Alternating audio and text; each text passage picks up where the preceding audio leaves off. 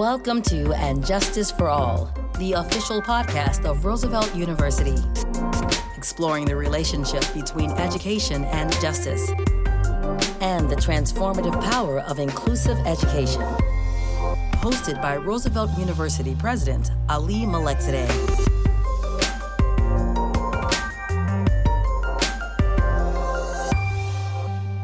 Every year at graduation, I am so thrilled to see our students walk across the magnificent auditorium theater stage and take their first steps in the next era of their lives.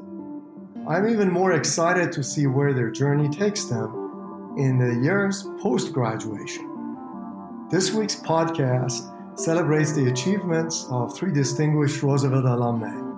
During this galvanizing conversation, guest host Professor Sandra Frank sits down with alumni Phyllis Cavallone, Dr. Antu Siegel, and Dr. Joanne Joes to discuss how they found career success, address compassion fatigue, and explore challenges and opportunities for women in STEM. This episode was recorded live as part of our Women's History Month series. Ann Ford, Roosevelt trustee and co-chair of Roosevelt Women's Leadership Council, will take it away from here. Enjoy this riveting conversation.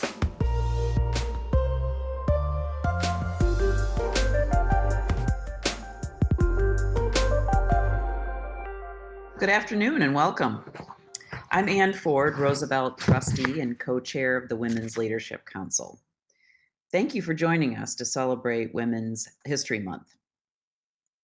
The Women's Leadership Council is excited to host a series of events that are going to uplift and celebrate the achievements of women during this Women's History Month. For those who might be new to the council, we formed in 2019 to support the personal and professional growth of women through intentional programming, such as this. We identify critical issues that women still face while facilitating solutions to close that gender gap. Today, we spotlight three inspiring women alumni who have flipped the script handed to them by society and hold fulfilling leadership roles in their fields. We hope they inspire you as much as they have inspired us. Now, I'd like to introduce our moderator, Sandra Frank. Sandra is an associate professor of history and the director of the Women's and Gender Studies program at Roosevelt University. She teaches a diverse range of courses on topics such as the historical memory of the Civil War, the power of popular culture, the use of oral history in creating community histories, and history, gender, and race in the Atlantic world. Sandra, thank you for joining us today to moderate the Council's first event of the month. And thank you, Anne. It's an honor to be here today. And as a historian, I think it's important to point out that setting aside a month to honor women was a long-fought battle. At first, in 1911, we got a day. In 1977, we got a week. And since 1987, we have had a month. One of these days, we'll get all 12 months. But until then, I think Women's History Month is a wonderful opportunity for us to pause, to be deliberate about celebrating where we've been, what we're doing now, and contemplating where we need to go from here. And I can't think of a better way to do that than to talk with the distinguished alumni on our panel today. So I'm going to present their bios first, slowly, because they have all done a lot, and then we will start our discussion. So first, I want to introduce Phyllis Cavallone-Jurek, who is the executive director of Ladder Up. Ladder Up is a nonprofit organization that provides low-income, hardworking people with free financial consulting resources that help them secure the opportunities they need to move up the economic ladder. Previously, Phyllis served as the chief of academics and co-interim leader for the Office of Catholic Schools for the Archdiocese of Chicago. So welcome, Phyllis. Thank you. Next, we have Dr. Antu Siegel, who is an early career psychologist and board certified in clinical health psychology by the American Board of Professional Psychology. Currently, Dr. Siegel works at Henry Ford Hospital in Detroit, Michigan, in the Transplant Institute. There, she facilitates pre-surgical psychological evaluations for liver recipients and living kidney donors. So welcome, Dr. Siegel. Thank you. And final, we have Dr. Joanne Joss, who is a board-certified infectious disease physician at St. Louis University and a clinician with specific expertise in human immunodeficiency virus infection.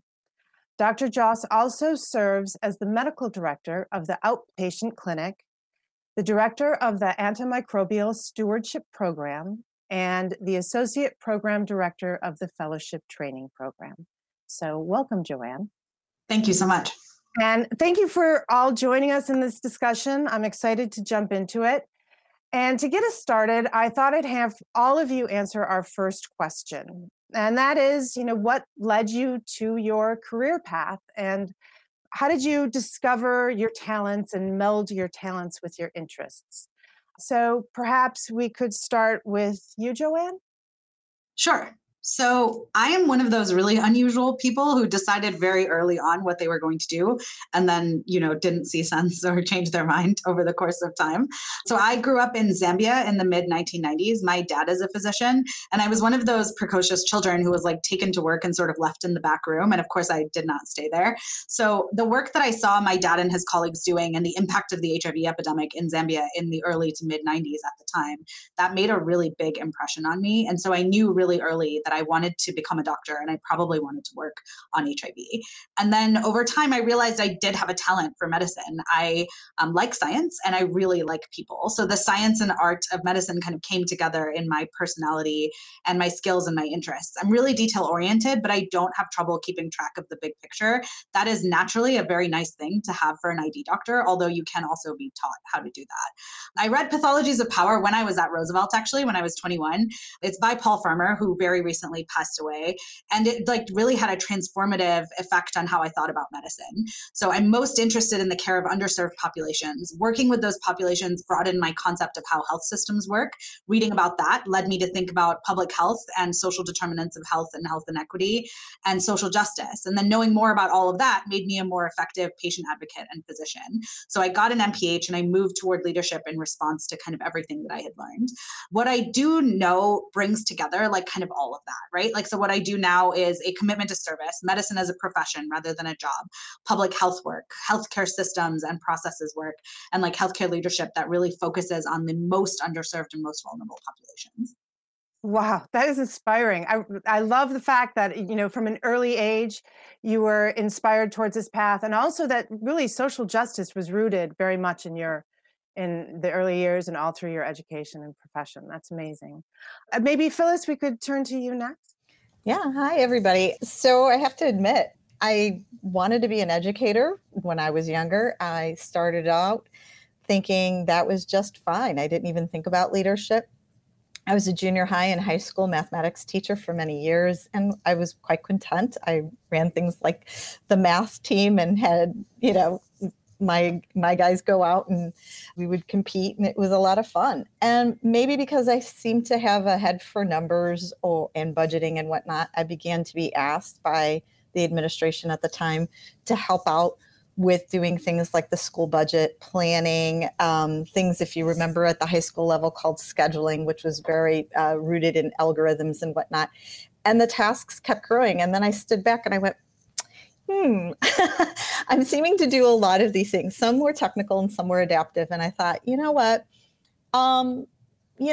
let me take a look here at what's going on. And for the most part, I seem to enjoy that work. I enjoyed looking at it a little bit more outside of the 5 to 6 classes that I happen to work with every day.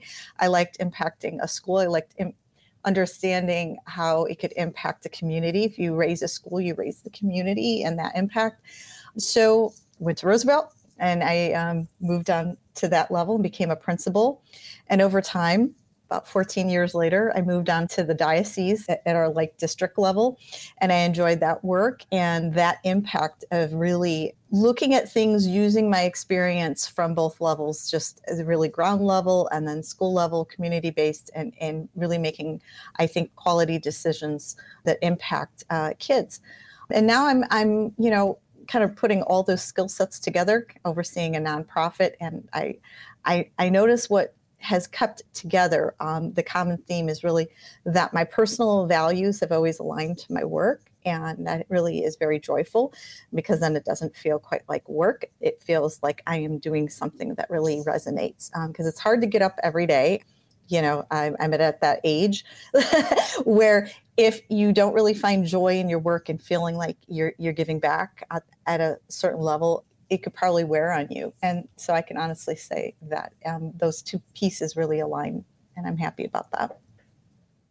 Yeah, I think that is something that's so valuable to consider, how you can really take your interests and the values that you hold and really put them towards a career. And I appreciate the evolution that you've explained, about how you went through finding your path. Dr. Siegel, I know that, you were earlier in your career. So what can you share with us about your path? Yeah, definitely. So I've had kind of a road that twisted and winded around. So in college, I majored in psychology and biology, which really allowed me to further learn about the connections between the mind and the body, which was truly fascinating to me. After college, I wasn't too sure where I wanted my life to go. I know talking with my mom at the time, she was a little terrified, but I was like, I'm going to take a year off. I'm going to figure it out. Don't worry. I decided to do a year of service with AmeriCorps. And that's what actually led me to the Midwest. I was placed on the west side of Chicago, and I worked as a healthy lifestyle coach, which at the time was very challenging because it was a food desert, and we were essentially educating the community about healthy living. That year truly emphasized on me the reality of the disparities in health and mental health care. And that's where I decided, hey, I love Chicago. I want to stay here. I went to grad school. I applied to grad school at Roosevelt. I got in, and I decided to pursue this career path in psychology.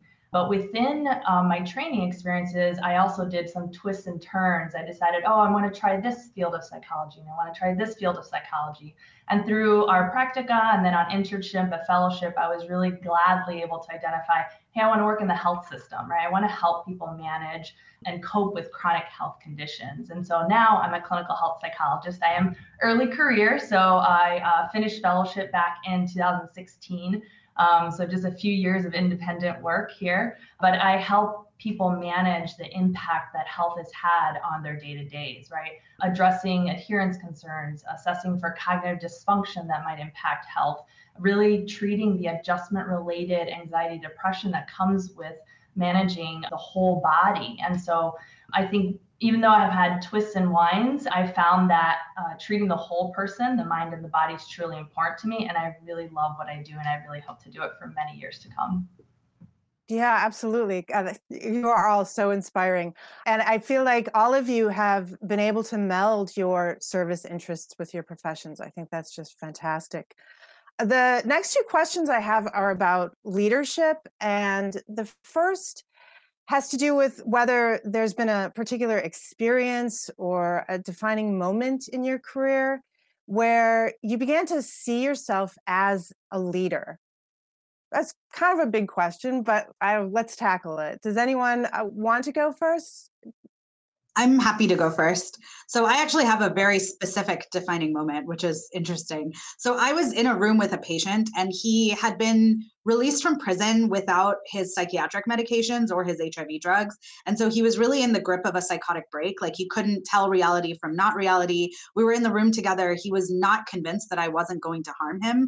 And in the middle of about 5 minutes into it, he took out a gun that was definitely loaded, and he contemplated using it. So we're in this room together. I can't get out because of the configuration of the room. And I was really worried what would happen if I loudly called for help or if someone accidentally walked into this situation where he is like not in touch with reality. So I spent about 45 minutes like talking him into giving me the weapon. And so we had this like very interesting discussion. To date, it is the best medicine I have ever practiced to like persuade this person through his delusion to like give me his weapon. And then I went to a meeting where I was in a room with about 7 men. So it was all men in this meeting except for me. And I had to like kind of explain what had happened and ask for what I thought would be best to deal with the situation. And it was just, like it wasn't the patient's fault in any way. And there were 2 perspectives in that room. About half the men in that room were like, well, this person should not have brought a weapon to our clinic. We need to ban him from our clinic forever. That to me did not make any sense. It's not his fault. He is needing the gun because he's living really rough and living under bridges and has needed protection before from people who have threatened him with violence or actually done violence to him.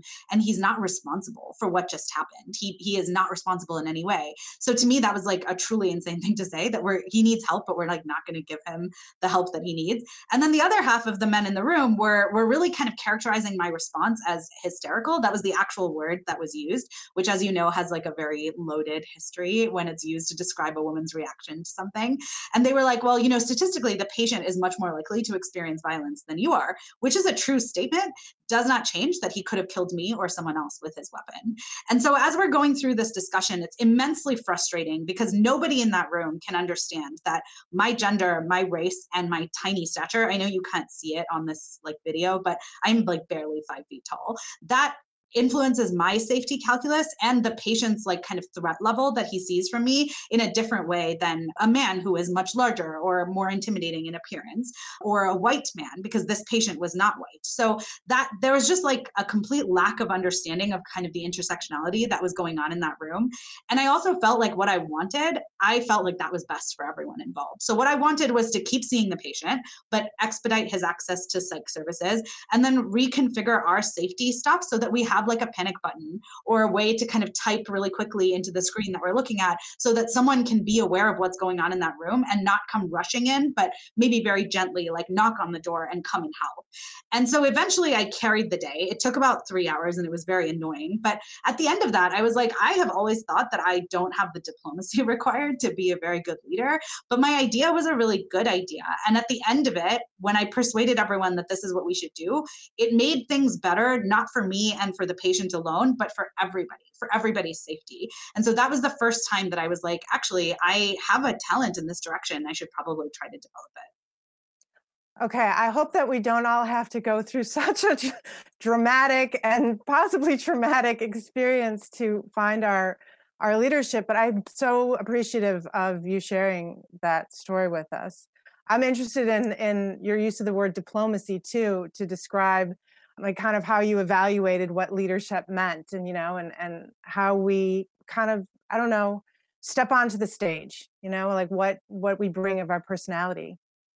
Yeah, I think partly because of my cultural upbringing and because medicine is so hierarchical, I had been trained to think of leaders, especially women leaders, as these people who like kept the peace or were very careful about how they like played this game. And I don't do any of that. I'm very straightforward in what I say and do. I am extremely honest when I'm expressing myself. And so I had been sort of conditioned during the long years of my medical training to think that characteristic, that ability to like kind of be very honest and straightforward and like to the point, that was not a desirable quality in a leader. So it was really interesting. I agree with you that like what I was thinking was really far off from what an effective leader actually is, but it came from all of this social conditioning in my field around what women leaders look like. Sure. And the fear that if you are assertive, then that word assertive associated with women is somehow defined differently and not appreciated, certainly. So, yeah, well, Dr. Siegel, do you want to share? Yes, definitely. So, when I was thinking and reflecting on this question, I really realized that up to about 3 years ago, I didn't think of myself as a leader.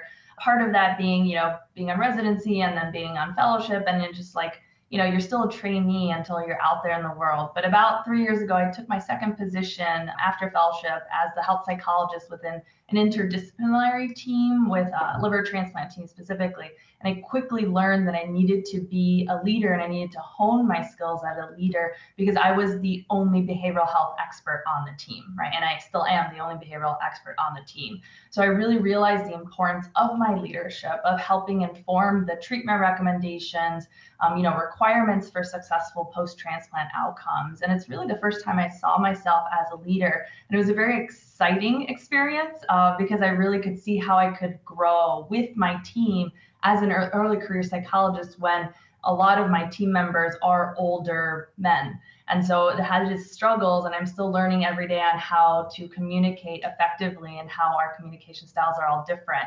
But that was really the first time I saw myself as a leader.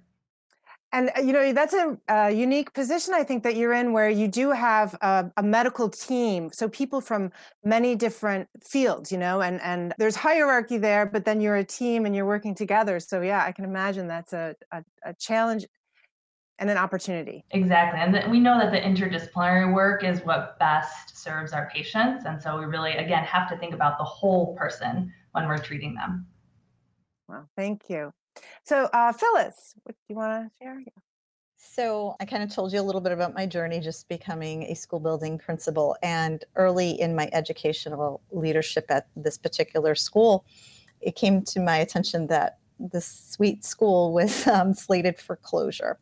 We were low enrolled, we were high in debt, we had a lot of issues going on, and they felt that it was just insurmountable. In fact, we were so poor, to my shock, as an educational administrator, people could do things like shut off your utilities. Yes, they could shut off the heat of a school building. My phones were shut off, and the building got so cold over the Christmas holiday because of a surprise closure once again that a pipe burst, and we couldn't even have the kids come back right after break. We had to delay it. So it was really a lot to think about. And so I broke it out into kind of chunks. First was, I'm like, this school was so important to the community. I just could not accept that it could be closed without a fight and me just doing the best I could. And so I really rallied the community and the current parents and whatnot. And we raised the funds to create stability. We worked with another nonprofit whose dedication was to schools and just kind of bringing in partners. So it became like all in from the community, which was very unique. It wasn't my fight. It was a rally of everybody coming together, and I helped pull that together, which I really felt good about, because then it was also a fast track for me to really understand and grow within the community too. It was everybody coming together saying, this is not going to happen here. And so we got what we needed. We didn't have the school closed, which was great.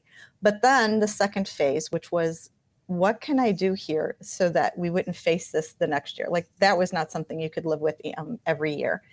And I looked, and it came to my realization that we needed to make this school so relevant in the community and Chicago, where it could just, that wasn't even something anybody could think of.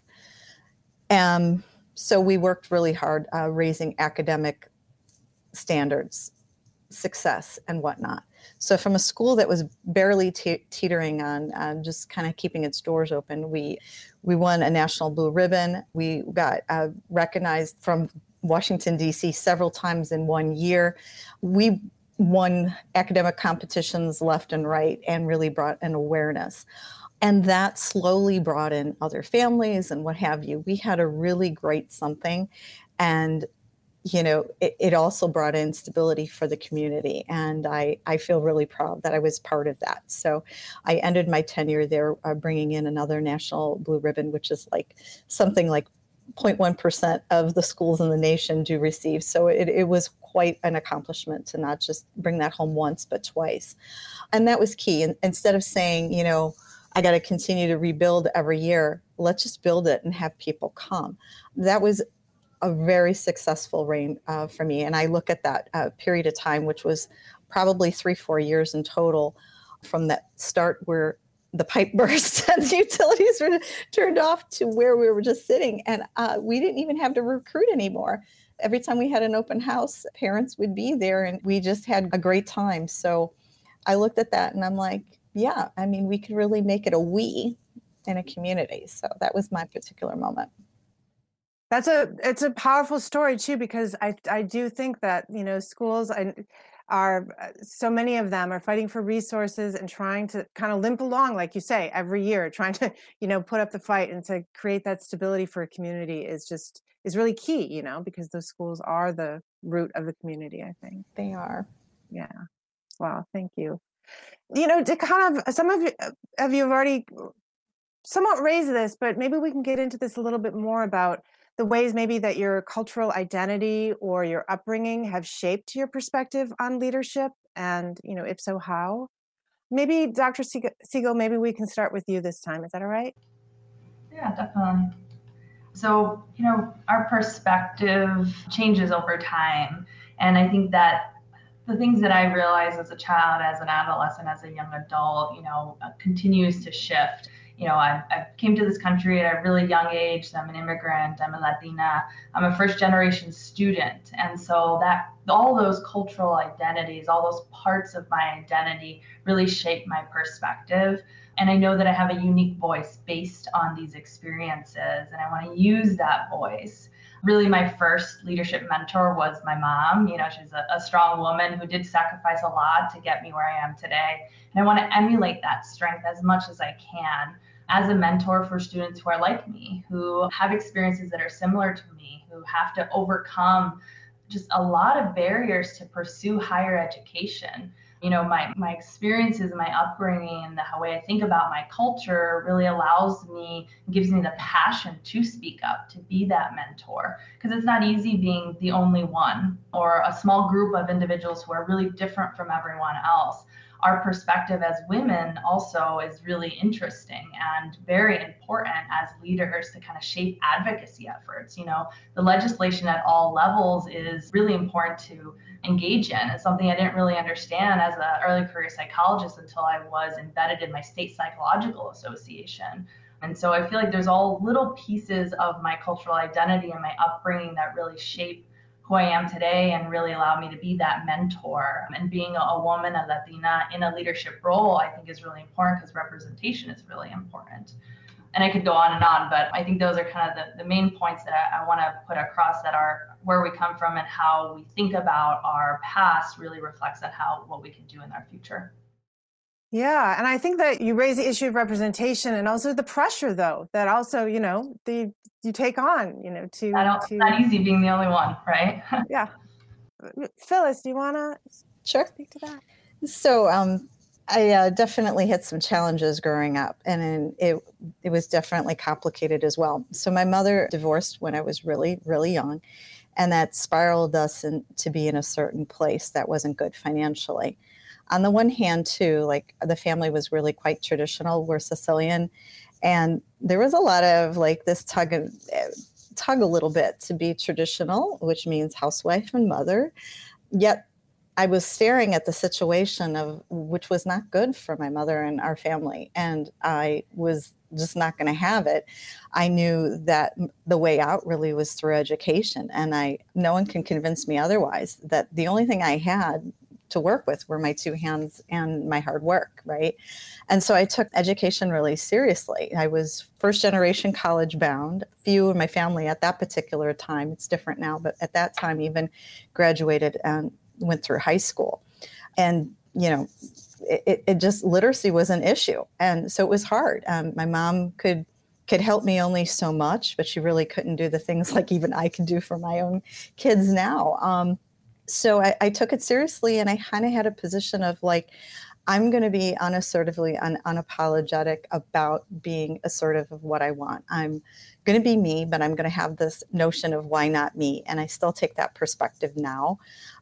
I latched onto people I thought were good role models, whether they wanted me in their shadow or not, of like where I wanted to go and be. And I hope now I'm a bit of that for others in that journey. And I know my mom is proud of me today, but it probably in her mind was not in her wheelhouse that I would not be that traditional woman from our culture, yet she's proud. It's this interesting place, but it was the right thing. And, I love that it also shaped who I am as well. And I think in many ways has played a significant role in how I serve the communities that I do serve.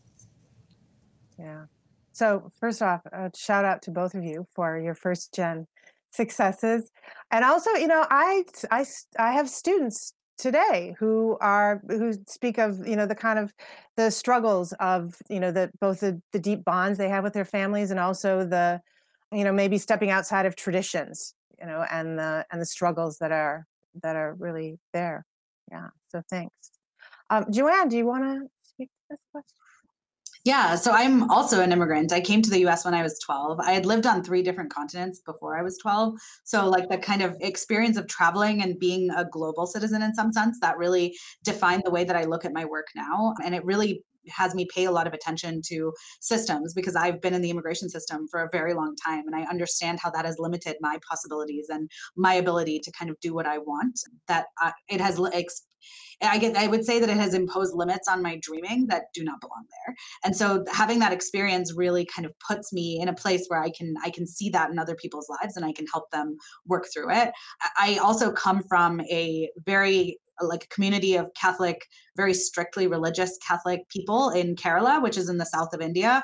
And my culture too is like extremely traditional. Women have very well-defined gender roles, and being a doctor, especially a doctor who is a leader, that transgresses those norms, but it also provides a liminal identity for me that I've found very useful during my time kind of trying to figure out what I want to do with my life. So, and I think what it has really done for me, like that immigrant background and my parents who are both incredibly hard workers, but my mom who had 5 children and has like 2 master's degrees and is just one of the most amazingly hardworking people I know. Putting all of that together, I think I went into leadership so that when I have power, I can give it to the people who are most in need of it, the people that nobody ever thinks about, the people who always get overlooked.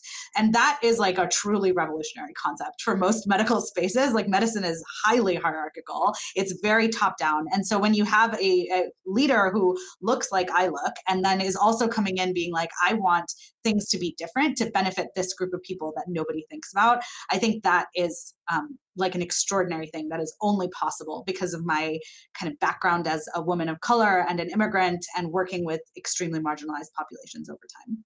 Yeah.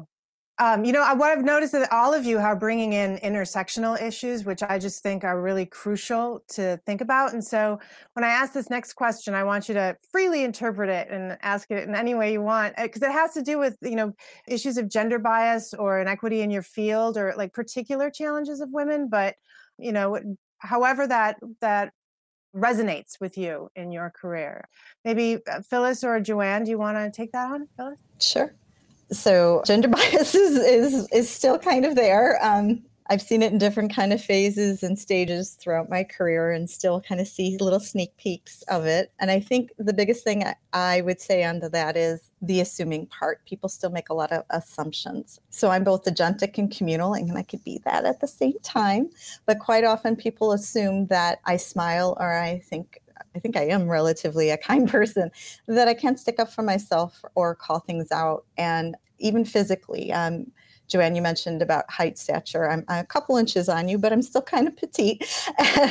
But because I'm not the 6 foot tall Caucasian male, it's not what they think coming into a room. And there's nothing wrong with that. I mean, I have 2 20-something-year-old sons who are 6 foot tall. It's fine. But leadership doesn't have to be this certain way and fit in a box. And my experiences, my culture, my upbringing, everything that is me has a lot of value, and I'm valuable, and I'm valuable in my own right.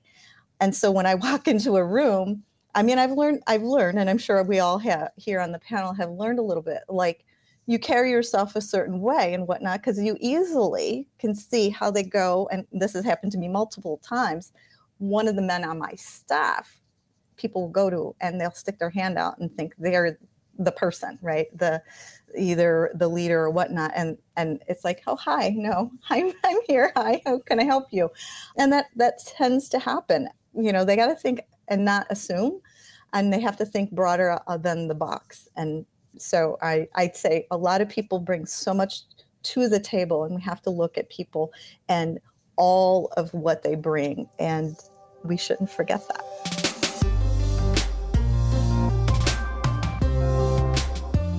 You're listening to And Justice for All, the official podcast of Roosevelt University. Yeah, I think we've had like similar experiences of gender bias. I'm sure every woman listening to this has. I will walk in sometimes and I'm the attending. I'm like the lead of the team that's going in the room. And people will look at my medical student who then will be like, she's the one in charge, like not me. You should not be asking me things, right? So it's a really common experience. And I think in leadership circles as well, like I'll go into a room and I'll say something and I have to be so careful about how my tone is being perceived. People use the word aggressive to me when a man will say the exact same thing and they will not use that word. They'll say that's just like a really great idea.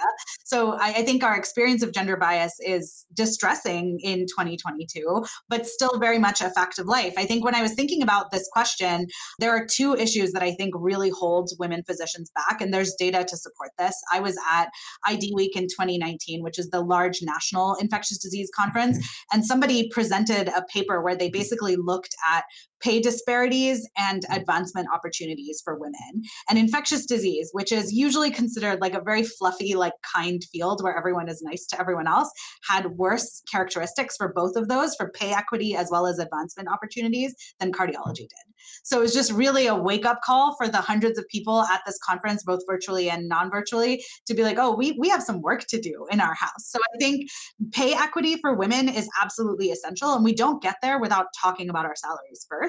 So, having male colleagues be transparent about what they're paid and how they negotiate is a really important step to helping women achieve that parity, especially in a field like medicine where your reputation is really important. And so it actually does have negative consequences for women to bargain hard or to kind of negotiate aggressively without the support of nationalized standardized surveys of pay and things like that.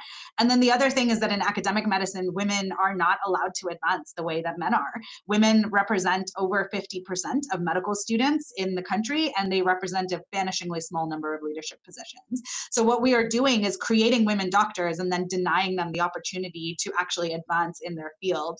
And a lot of that has to do with women taking time for children or family. That is viewed as like a negative thing to do, and it absolutely needs to stop. Like that attitude needs to go away, and it really should have gone away a long time ago. And then I think giving women who are clinician educators the same opportunities to advance as women who are researchers is going to be really important as well, because a lot of women right now occupy leadership in clinician educator spaces, but maybe not in the traditional NIH-funded research space. And both of those things are incredibly valuable. The healthcare system does not work without both of those. Yeah, absolutely. Yeah, and so all of you are forging these paths that have not been, well worn. You're really stepping out, and so I'm curious to know: are there unseen supporters that have helped you? Have you been able to find mentors in your field, or have you had to search through other professional networks to find, people that have helped you attain the success that you have achieved? Yeah, I think it's been a little challenging because sometimes when you're the first of a particular kind, or like an unusually small number of a particular kind, it's really hard to find other people who are exactly like you. So the answer to that is to find people who have some element of what you're looking for that can support you. This isn't possible. Every woman who has a leadership position, she has like all of her sisters behind her, like carrying her forward and giving her advice. So I've been really lucky in my career that women have taken me under their wing. Men have too. Like there are a lot of people who have just been like, I see what you're trying to do here and I believe in it. So let me invest my time, my effort, my advice. Like, here's my phone number, here's my email. Let's go to coffee or lunch or dinner. I want this to work for you, because I think for many people, and this is certainly true of me as well when I choose mentees, the reason that I'm doing this, the reason that I do exactly what I do is because I believe in it. I believe it's really important. And it doesn't happen if I'm the only one doing it. Like there have to be other people like me. So when I choose mentees, I choose women of color predominantly, and then I help connect them to the networks that they need to be able to come forward as well. And sometimes just having someone who you can say, I had this experience, I think it was a microaggression, it was deeply unpleasant for me. Can you just listen to what I experienced and like maybe validate that what I experienced is not crazy or weird or whatever? Can we just like talk about how this happens to us, and men in this position do not have to worry about it? I love what you said that. I want to piggyback. Like, I don't want someone just to problem solve when I need to talk. Sometimes I just need to recap and have someone kind of be a sounding board so that we can navigate the experience that I just had. And women most often, but not exclusively, can kind of help do that and have done that. Having great partner friends even have been really wonderful. So even outside of that professional space, I've been lucky to have some amazing rock stars in that area. But I have to say and do kudos to a couple of wonderful friends who know to listen when it's just you need to vent, and that's all, and no judgment on it, because women bear quite often quite a lot of judgments from everything. You know, we can't even open a magazine or click on something without seeing something of what we should be doing and kind of infiltrating that. So, and yeah, I say we need to give back that energy to the universe as well.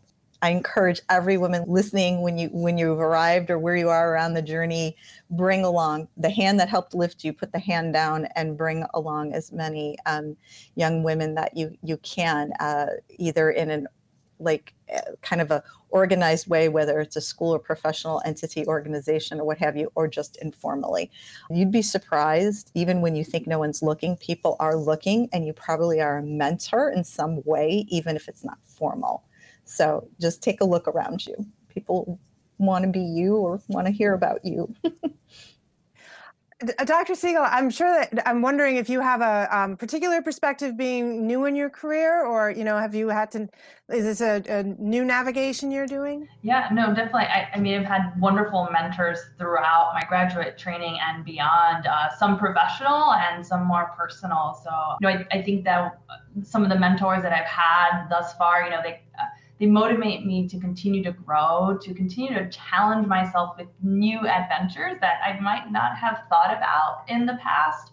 Particularly, I was asked to join the Michigan Psychological Association, and I was chair of a committee for a few years, and then they asked me to run for president-elect, and I was like, whoa, I'm not sure I can do this. I don't have any leadership experiences. This is the right fit for me. But without those mentors, the people also in my personal life that motivated me to do those things and saying, you're going to be great. We have your back. We're going to support you along the way. What do you need? Kind of bouncing off ideas about what I wanted to be as a president for this large, State Psychological Association, was just a little intimidating to pursue, but I'm really happy I did so. And so the role of the value of mentorship is huge. And like the other panelists have said, it's, trying to help those that now that I'm in this experience, even though I'm still early career, I want to help people get to where I am. And having leaders in our field who are like us, who have experienced similar things, again, because that representation is really important, it's good to then extend that hand. And I'm trying to do that now by creating kind of this leadership pipeline so that early career psychologists can also be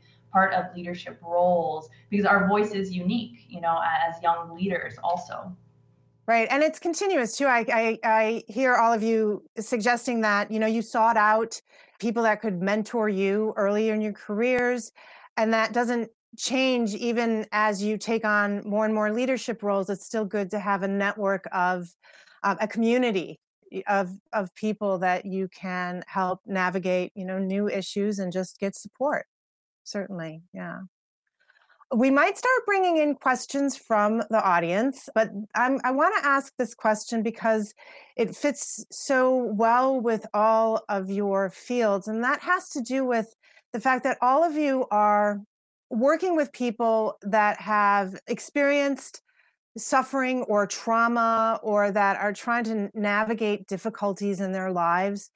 And that can really, I think, raise the issue of compassion fatigue. And so does anyone want to address how you in your professional career, or how women specifically and women leaders navigate that, and how you stay motivated to keep that fight? Put yourself in the equation, everybody. You know, you have to take some time. Sometimes it's easier before you even go out the door to take care of others, just to make sure, you know, you take care of yourself. Maybe it's at the end of the day, wherever it is, try and make sure you're part of the equation. You won't be able to take care of others the way you want to, the way your heart wants to, if you don't put yourself as part of the equation. You know, you need to eat right, you need to have decent sleep, and you need to move, in simple terms. And, you know, you need laughter around you as well. And those kinds of things will creep up on you. And one day you wake up if you don't do those things, and you won't like necessarily what you see. So women, it's hard sometimes in some ways to say no. You don't need to say, you just need to look at the landscape differently and how you can take some time to make sure you are cared for by you. Right. Mm-hmm. Yeah. Self-care, and I think a little work-life balance you're drawing out there. Yeah. I can speak to this as well. You know, compassion fatigue, I think, has become a hot topic since the beginning of COVID-19 pandemic, though it's not a new concept. We're seeing right now higher rates of depression and anxiety among, you know, society at large, particularly healthcare staff and particularly frontline providers, you know, people in the emergency departments, in the ICUs. And compassion fatigue affects all of us. It's a real thing. It affects our quality of life. For those that are listening that do work in healthcare settings, you know, a lot of hospital systems have wellness programs, and they have peer-to-peer support, which is invaluable in times of high stress. You know, when thinking about this, what do I do, you know, to navigate these stressors? Engagement in self-care, you know, wellness activities, exercising, making sure I schedule time for myself to engage in activities that really bring me joy. And reaching out to my community, right? Reaching out to my friends, the people who can listen to me, who kind of just put a shoulder and allow me that space to kind of process and speak out loud what I'm feeling. And then as a leader, I think I provide that space for my trainees, you know, to discuss the stressors, but also to support them when they are identifying concerns. What really keeps me motivated and helps me at work, particularly when I'm feeling fatigued and, you know, you have to see a lot of patients and you have to do a lot of things, but the world is so heavy right now, is really practicing mindfulness techniques, being present in the moment without judging myself on how I'm doing has really helped me. Yeah, I think the last 2 years, I would agree with you, have been like truly horrific for compassion fatigue in the healthcare industry. It's just been so hard for people, like all of your, the immediacy and the urgency of what you do, and then just the kind of wearing down of low staffing ratios and, you know, the danger that you face at work all the time, sometimes really terrible behavior from patients and their families. So it's just been a really hard time for the last couple of years. And I think I'm really glad that we're calling it compassion fatigue and not burnout, because I think it's a much better descriptor of what is actually happening. And for me, this is really interesting because I care a lot about healthcare systems and processes, and compassion fatigue, the roots of it are in systems. It's not an individual level problem. It's a larger level problem. And so for me, there's things that I do for myself, like you guys were saying. I have measures for separating my work in my life that are extremely strict. And I've occasionally, like, someone has, you know, tried to violate that boundary, and I'm militant about maintaining it. Because for me and for my wellness, I need to have that boundary, and I'm available 150% when I'm at work, but when I'm not at work, I am not available. And that is like a very strict boundary that I maintain. And my field does allow me to do that. Like, there's very few things that I'm like urgently called in for in the middle of the night and things like that. And then I think I have a monitoring system for me as well. Like, the way that I think about it is I've put a lot of time, effort, energy, and I guess money into becoming a physician, which means that I did this because I really cared about it and I want to keep doing it for the next 30 years. And that isn't going to be possible if I'm not monitoring myself for problems before they become so big that I can't solve them on my own. So I have like a system for monitoring myself for burnout. I encourage every mentee to develop that for them, whatever that looks like for them, and then to have a tiered intervention if they ever notice that they're having problems. So the first set might be reaching out to your friends and colleagues and doing activities that bring you a lot of joy and caring for yourself. If things have gotten to the point where that's not enough, well, then those wellness programs, therapy access, and I do a lot of work in my institution around destigmatizing access to therapy therapy services and things like that for healthcare workers, there's a lot of worry and stigma around it because sometimes it can affect licensing depending on the state that you're in. And there's a lot of fear that if you reach out for help, that your life is going to be like over, which of course is extremely counterintuitive and terrible. So there's a lot of advocacy being done around that to try and destigmatize seeking mental health resources. And then finally, when I'm approaching this with my leadership hat on, I build burnout prevention into every system and every team that I create and lead. So we are creating safe spaces where there's meetings where the only purpose is to kind of vent about what's really going on that's causing you frustration. It is a judgment-free space. You can say what you need to say and get it off your chest. And then at the end of that discussion, if there's one thing that multiple people are mentioning, well, then maybe that's a target for us to work on. And I think all of that is maybe just a result of you being in that leadership position, and all that you bring to the table and to your career. I think that's amazing. There's actually a audience question that I think we can kind of tag on to this issue of compassion fatigue, though it adds another element to it.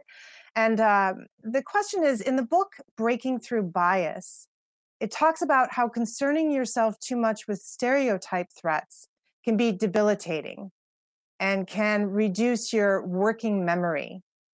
And so the question is, how do you navigate that on top of all of the technical work and mental health issues that you are navigating? I have to tell you, I have not read this book. So hopefully my answer will be reasonable, even though I haven't read the book. I think for me, I have been in a couple of jobs now where my leadership space, the space that I occupy as a leader, it feels like it's constantly besieged. There are people who are like, well, are you really right for this job? Aren't you too young? Is your perspective too whatever? Are you really sure that you know what you're doing? And so that has been really interesting to navigate because I am sure that this is what I'm supposed to be doing. I wouldn't be doing it if I wasn't sure. And so that has been really interesting as I try to kind of navigate those spaces. And so what I found works really well for me, and you have to be so careful how you do it. So make sure that you have a reasonable way of doing it, but I'll call out their bias. So if I notice that someone is making an assumption about me, and I usually, let them do it 2 or 3 times so I can be sure that that's what's happening. But I've actually had people look me in the eye and be like, well, you're really different from other Indian women. And I'm like, really? Is that because I'm really different from other Indian women, or is it because you have a stereotype that you need to maybe do some work on? If I notice that I'm experiencing a microaggression, I will very gently point that out to the person I'm experiencing it from. I know that this is not what you intended. A microaggression is by definition an implicit act. You're not doing it on purpose, but here's how I'm perceiving it. And I think that's really important information for you to have, because if you're comfortable doing this to me without realizing it, you're probably doing it to other people who maybe don't feel safe bringing it up to you. Or if I notice that there's an implicit bias that characterizes my interactions with someone, I will very, very gently point out that that is what I'm noticing, and then the ball is in their court and they can tell me how they think it's actually, whether that's true or not true. And often people are very defensive, in which case my response is, I'm not saying you did anything wrong or that you are not valuable. I usually lead it with, these are all the ways in which you are valuable, but here's what I have noticed. And so this is a piece of feedback for you. You can choose what to do with it. It has nothing to do with me, what you decide to do. Right. Yeah. And, that speaks to the need to really change workplace culture, right? And for all of us to stand up and intervene and speak out and reshape, what we want our workplaces to look like. I want to get in this question that was asked by someone in the audience, and also that we had on our list here. And it has to do with the advice that you would give, maybe a student at Roosevelt or an emerging professional in your field. And then to add the element of the audience question is, what advice do you have to overcome imposter syndrome, which I think is something that, especially people just starting out in their careers might feel? Yeah, I could answer a little bit of that. So I think some of my advice is to, continue to do the amazing work that you're doing. As you start off, you have a lot of different ideas of what, you want your career path to look like, but it doesn't always have to be linear, right? It can take those twists and those curves, and you can start doing something and then you realize, maybe this is not for me. And that's okay, right? Then you choose something else. So really, while you're, in school and you're on training, you're starting a new job, trying to see what do you want to do and taking all of those avenues as much as you can.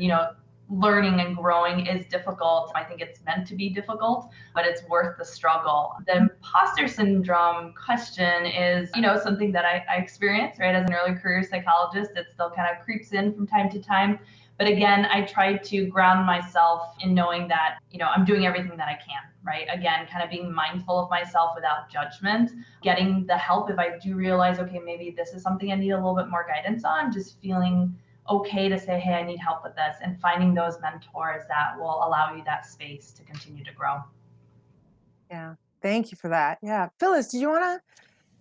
Well, I hire an awful lot and through my career, and I could tell the entry level positions are coming in, and wherever it is for somebody coming out of school, we've done our homework on you. And typically as a hiring agent, we either liked what we felt from an interview, what we saw on the resume, combination of sorts, and, trust that we saw this possibility for you, this opportunity, and think, why not me, right? And even if it's not your perfect match, whose first job or first big job right out of school is where they're going to land for the next 30 or 40 years, it's make the most of it, ask a lot of questions, ask for more responsibility if you feel you're ready for it, or ask for clarity when you're a little unsure about it. Don't be shy about it, but know that somebody didn't offer you a position unless they really felt you were right.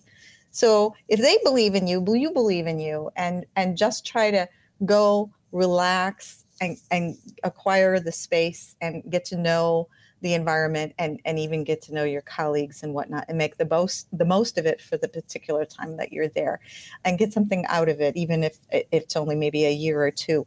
I guarantee you they've seen something in you, and I'm sure you're going to just do great work. So, right. Put it aside. I like that phrase, acquire the space, fill it up. Yeah. I'm here. That's great. All right. Joanne, did you want to close us off? We have just a minute left. Yeah.